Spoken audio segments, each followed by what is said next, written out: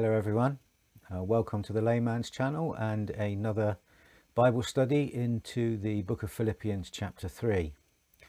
If it's your first time with us, then if you look on the playlist, we've got several playlists of different Bible studies that we've done throughout this year. This one is the keys to standing firm, and I hope those of you that have been on the journey with us over this last year have continued to be blessed by the studies that we do. And it would be great if you would like these videos and subscribe to the channel if you don't subscribe, so that you get notifications of when these Bible studies do go live. They do go live on a Saturday at midday UK time, which for those of you in the Philippines I think is about 8 p.m. during the winter and 7 p.m. During summertime UK time. So before we get into the study, let's pray. Father, we want to thank you for once again giving us the opportunity of gathering together around your word. Even, Lord God, if this is on video, Lord, we still want to thank you, Lord God, that, Lord, your word is powerful, and Lord, it never returns to you void without you doing something in our hearts and our lives. So, Lord, I pray that as we look at your word today, that your word would become a lamp to our feet and a light to our path. That, Lord, that we would enter into that time, Lord God, and that place where we gain understanding, Lord, for the entrance of your word brings light and gives understanding.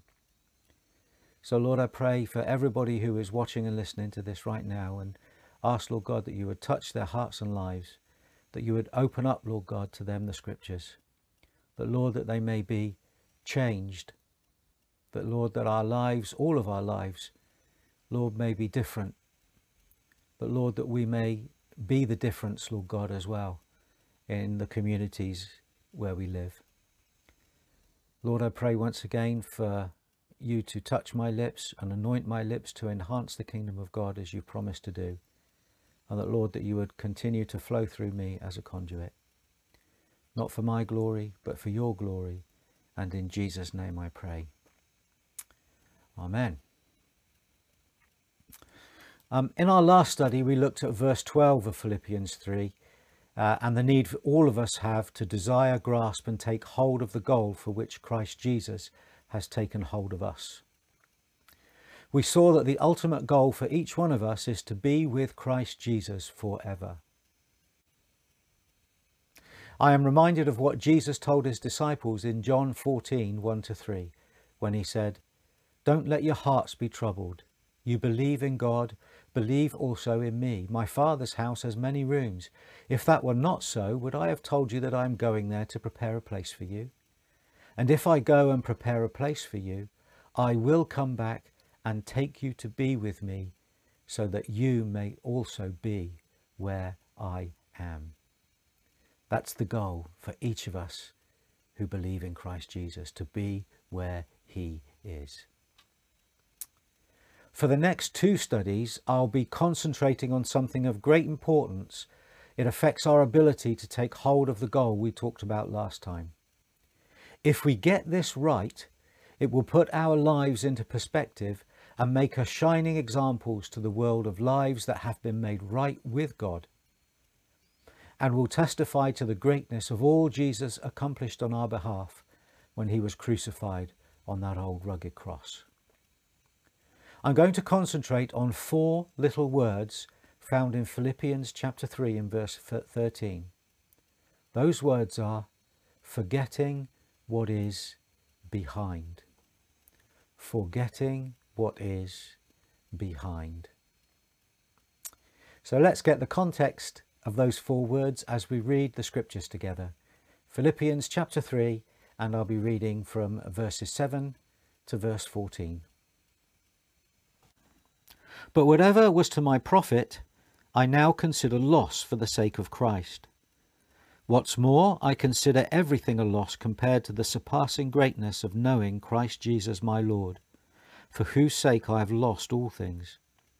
I consider them dung, that I may gain Christ and be found in him, not having a righteousness of my own that comes from the law, but that which is through faith in Christ, the righteousness that comes from God and is by faith.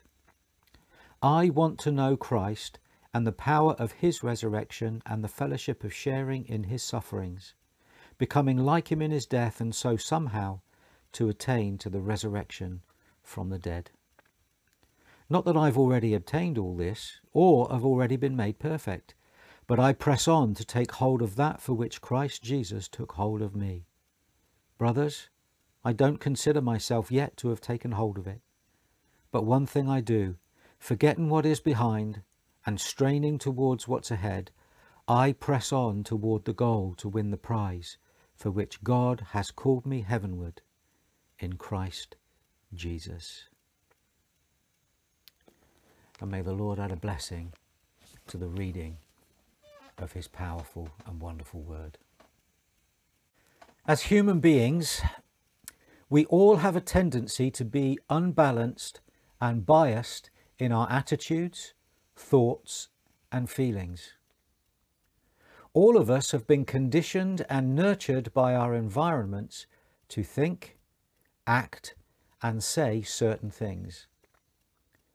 As a result of this conditioning, when we become Christians and surrender our lives to God, we all have to face up to the challenge of dealing with the issues of life in a new way.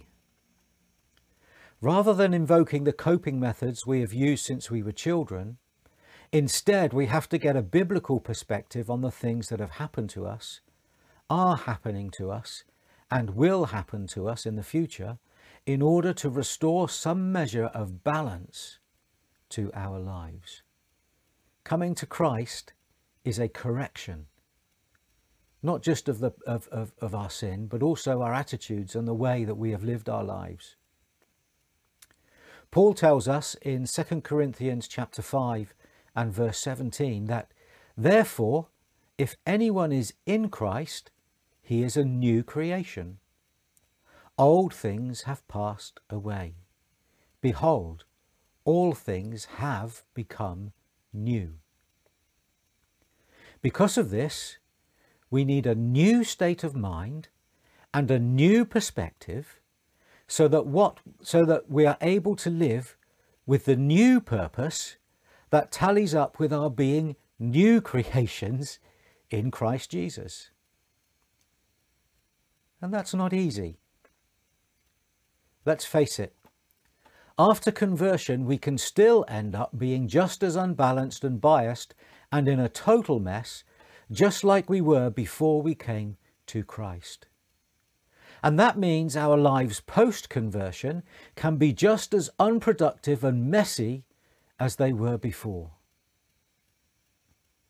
But the good news is that the Lord has put into place the things that can not just patch us up, but to completely set us free from the ties that bind us. That's why these 4 little words from Philippians 3:13 are so important. Forgetting what is behind.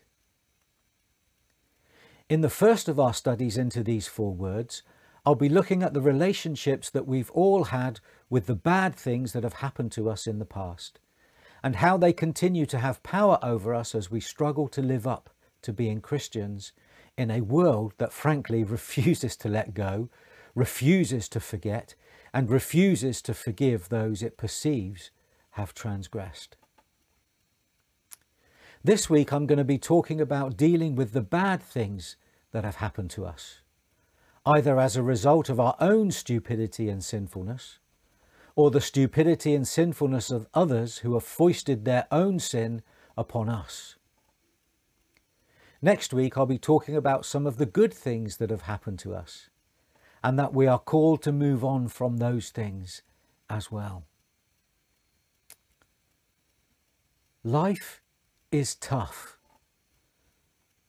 I don't need to repeat that, but I'm going to do it anyway. Life is tough. There is no getting away from the fact that life is tough. But life is also good. It's living it that doesn't come easy. I coined a phrase from that idea which says, life is good, but living ain't easy. And I'd like to one day incorporate that into a song, because I think it flows off the tongue like a good lyric should do. Life is good, but living ain't easy. All of us know the truth that life is tough. All of us have been through certain things in our pasts that affect us in the present and affect our futures. Each one of us has scars that show that what we've been through emotionally, psychologically, spiritually, and even physically. What we all find difficult is moving on from those events that wounded us. We all live with a measure of post-traumatic stress disorder that inhibits our progress. But move on, we must. If there is anything that will cause us to become powerless, ineffective, full of fear, despair and bitterness, it's living in the bad things of the past and not letting them go. So many of us fall short of fulfilling our potential because we cannot let go of the things that have gone before. Because of those things, we wallow in self-pity. We become lifeless, listless. Christians who constantly remind themselves of that long gone, unforgivable sin. The door to the closet with those skeletons in is constantly open, and they are constantly parading themselves before us. Our moral failures are paraded in front of us, and we come to a point where we believe that we are useless.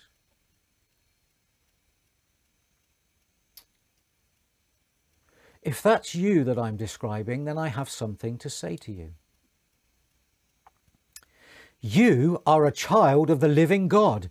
You have been forgiven and have become a new creation in Christ Jesus. All your sin and shame was placed upon Jesus at the cross and has been washed away by his blood. Why can't you believe that? What's so special about your sin that God can't forgive? What's so special about your pain that you refuse to give it up? Jesus has set you free.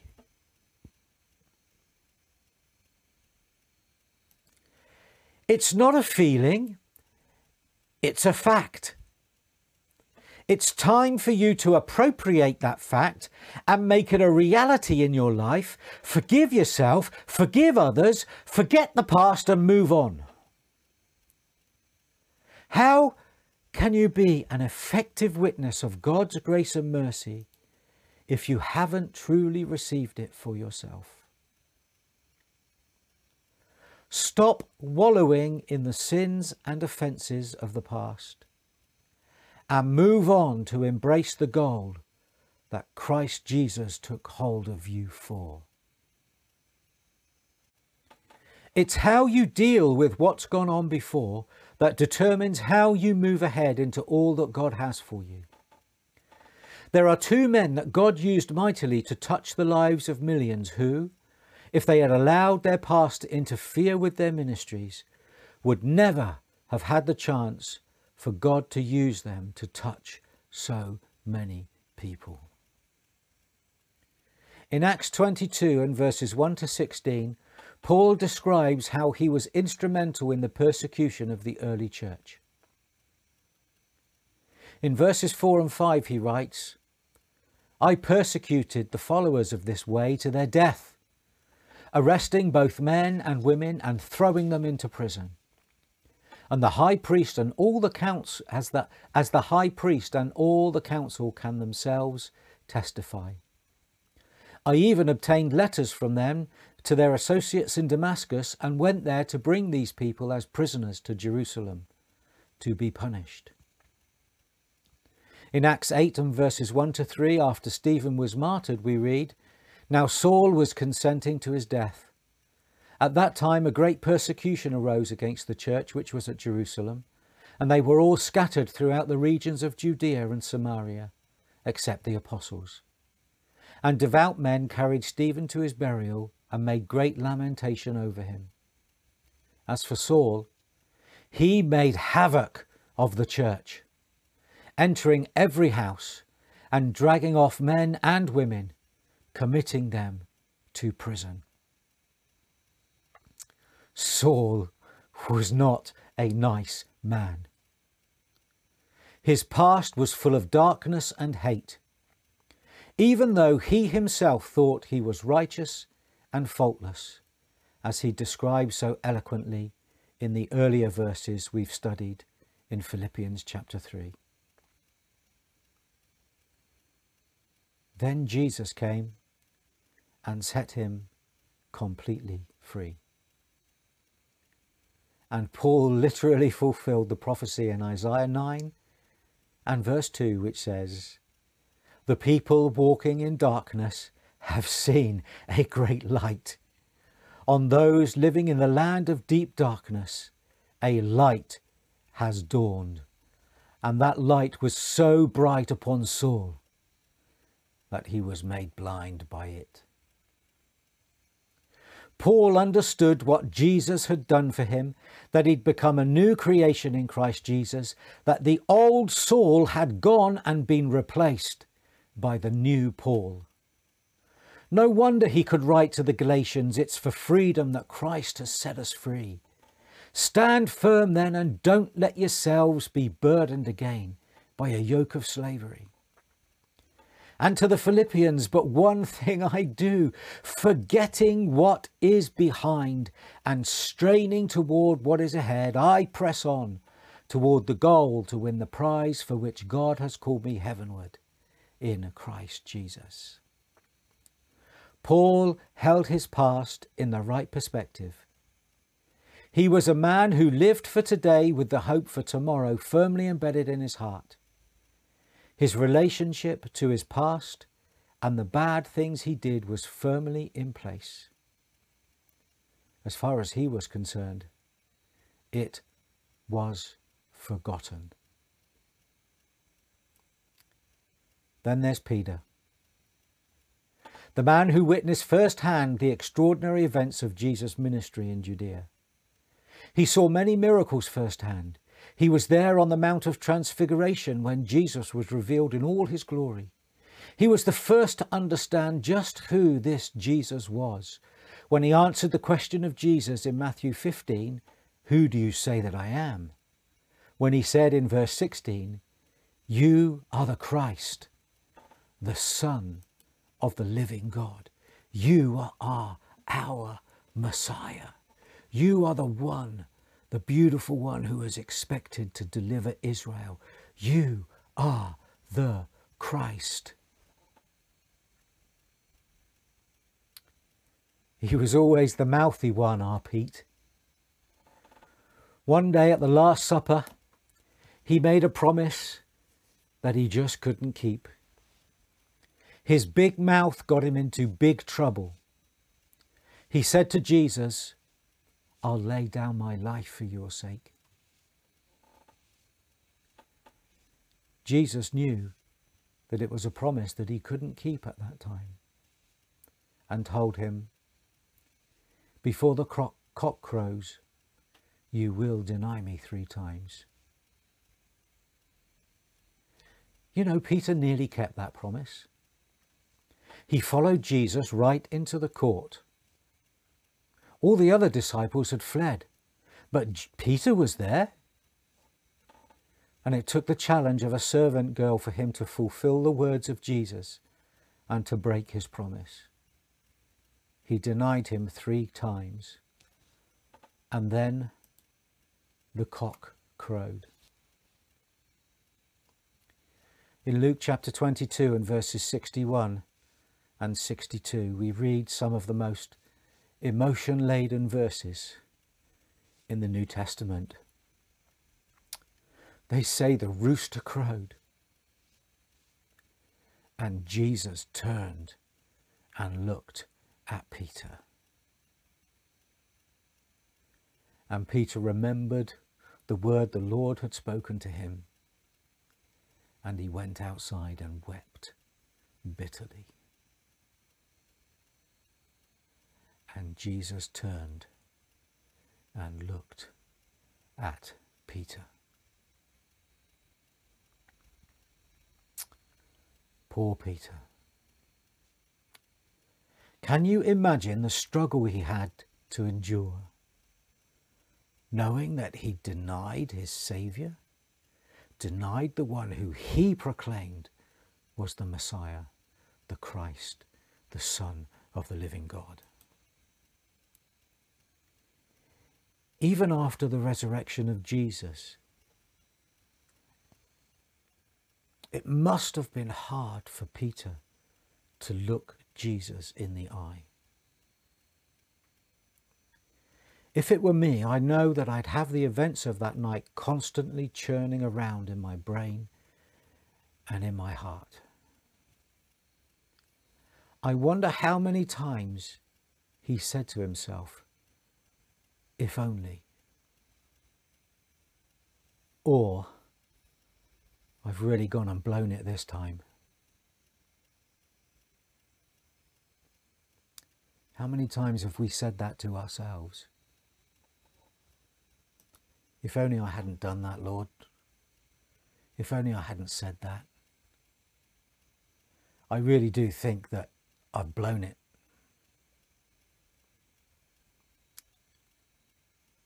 That's why it's important to say with Paul, forgetting what is behind.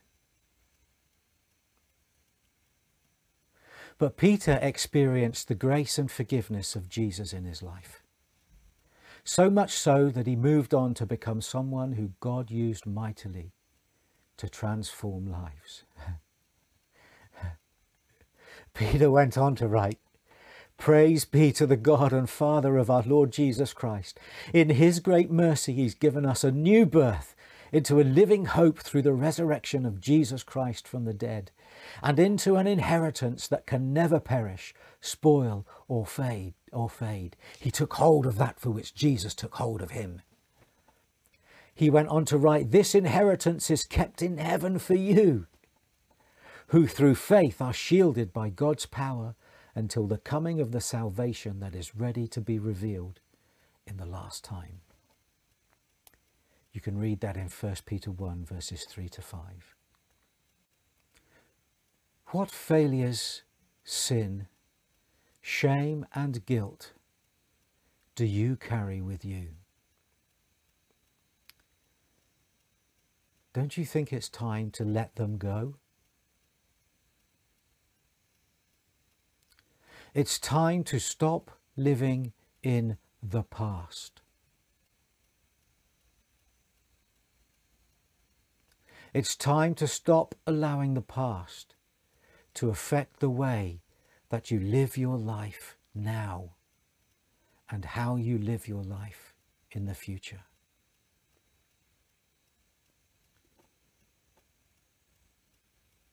When you do, you'll truly know the power of those words, forgetting what is behind.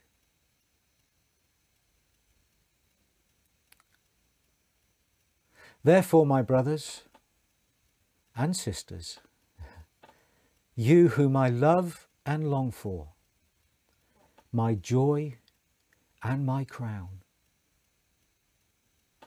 forget your pasts and the bad things that have happened. For in doing so, it will enable you to stand firm in the Lord. My dear friends, may God bless you. May God keep you safe until next time. May you know the power of what it's like to forget the past. I'll see you next time. Amen.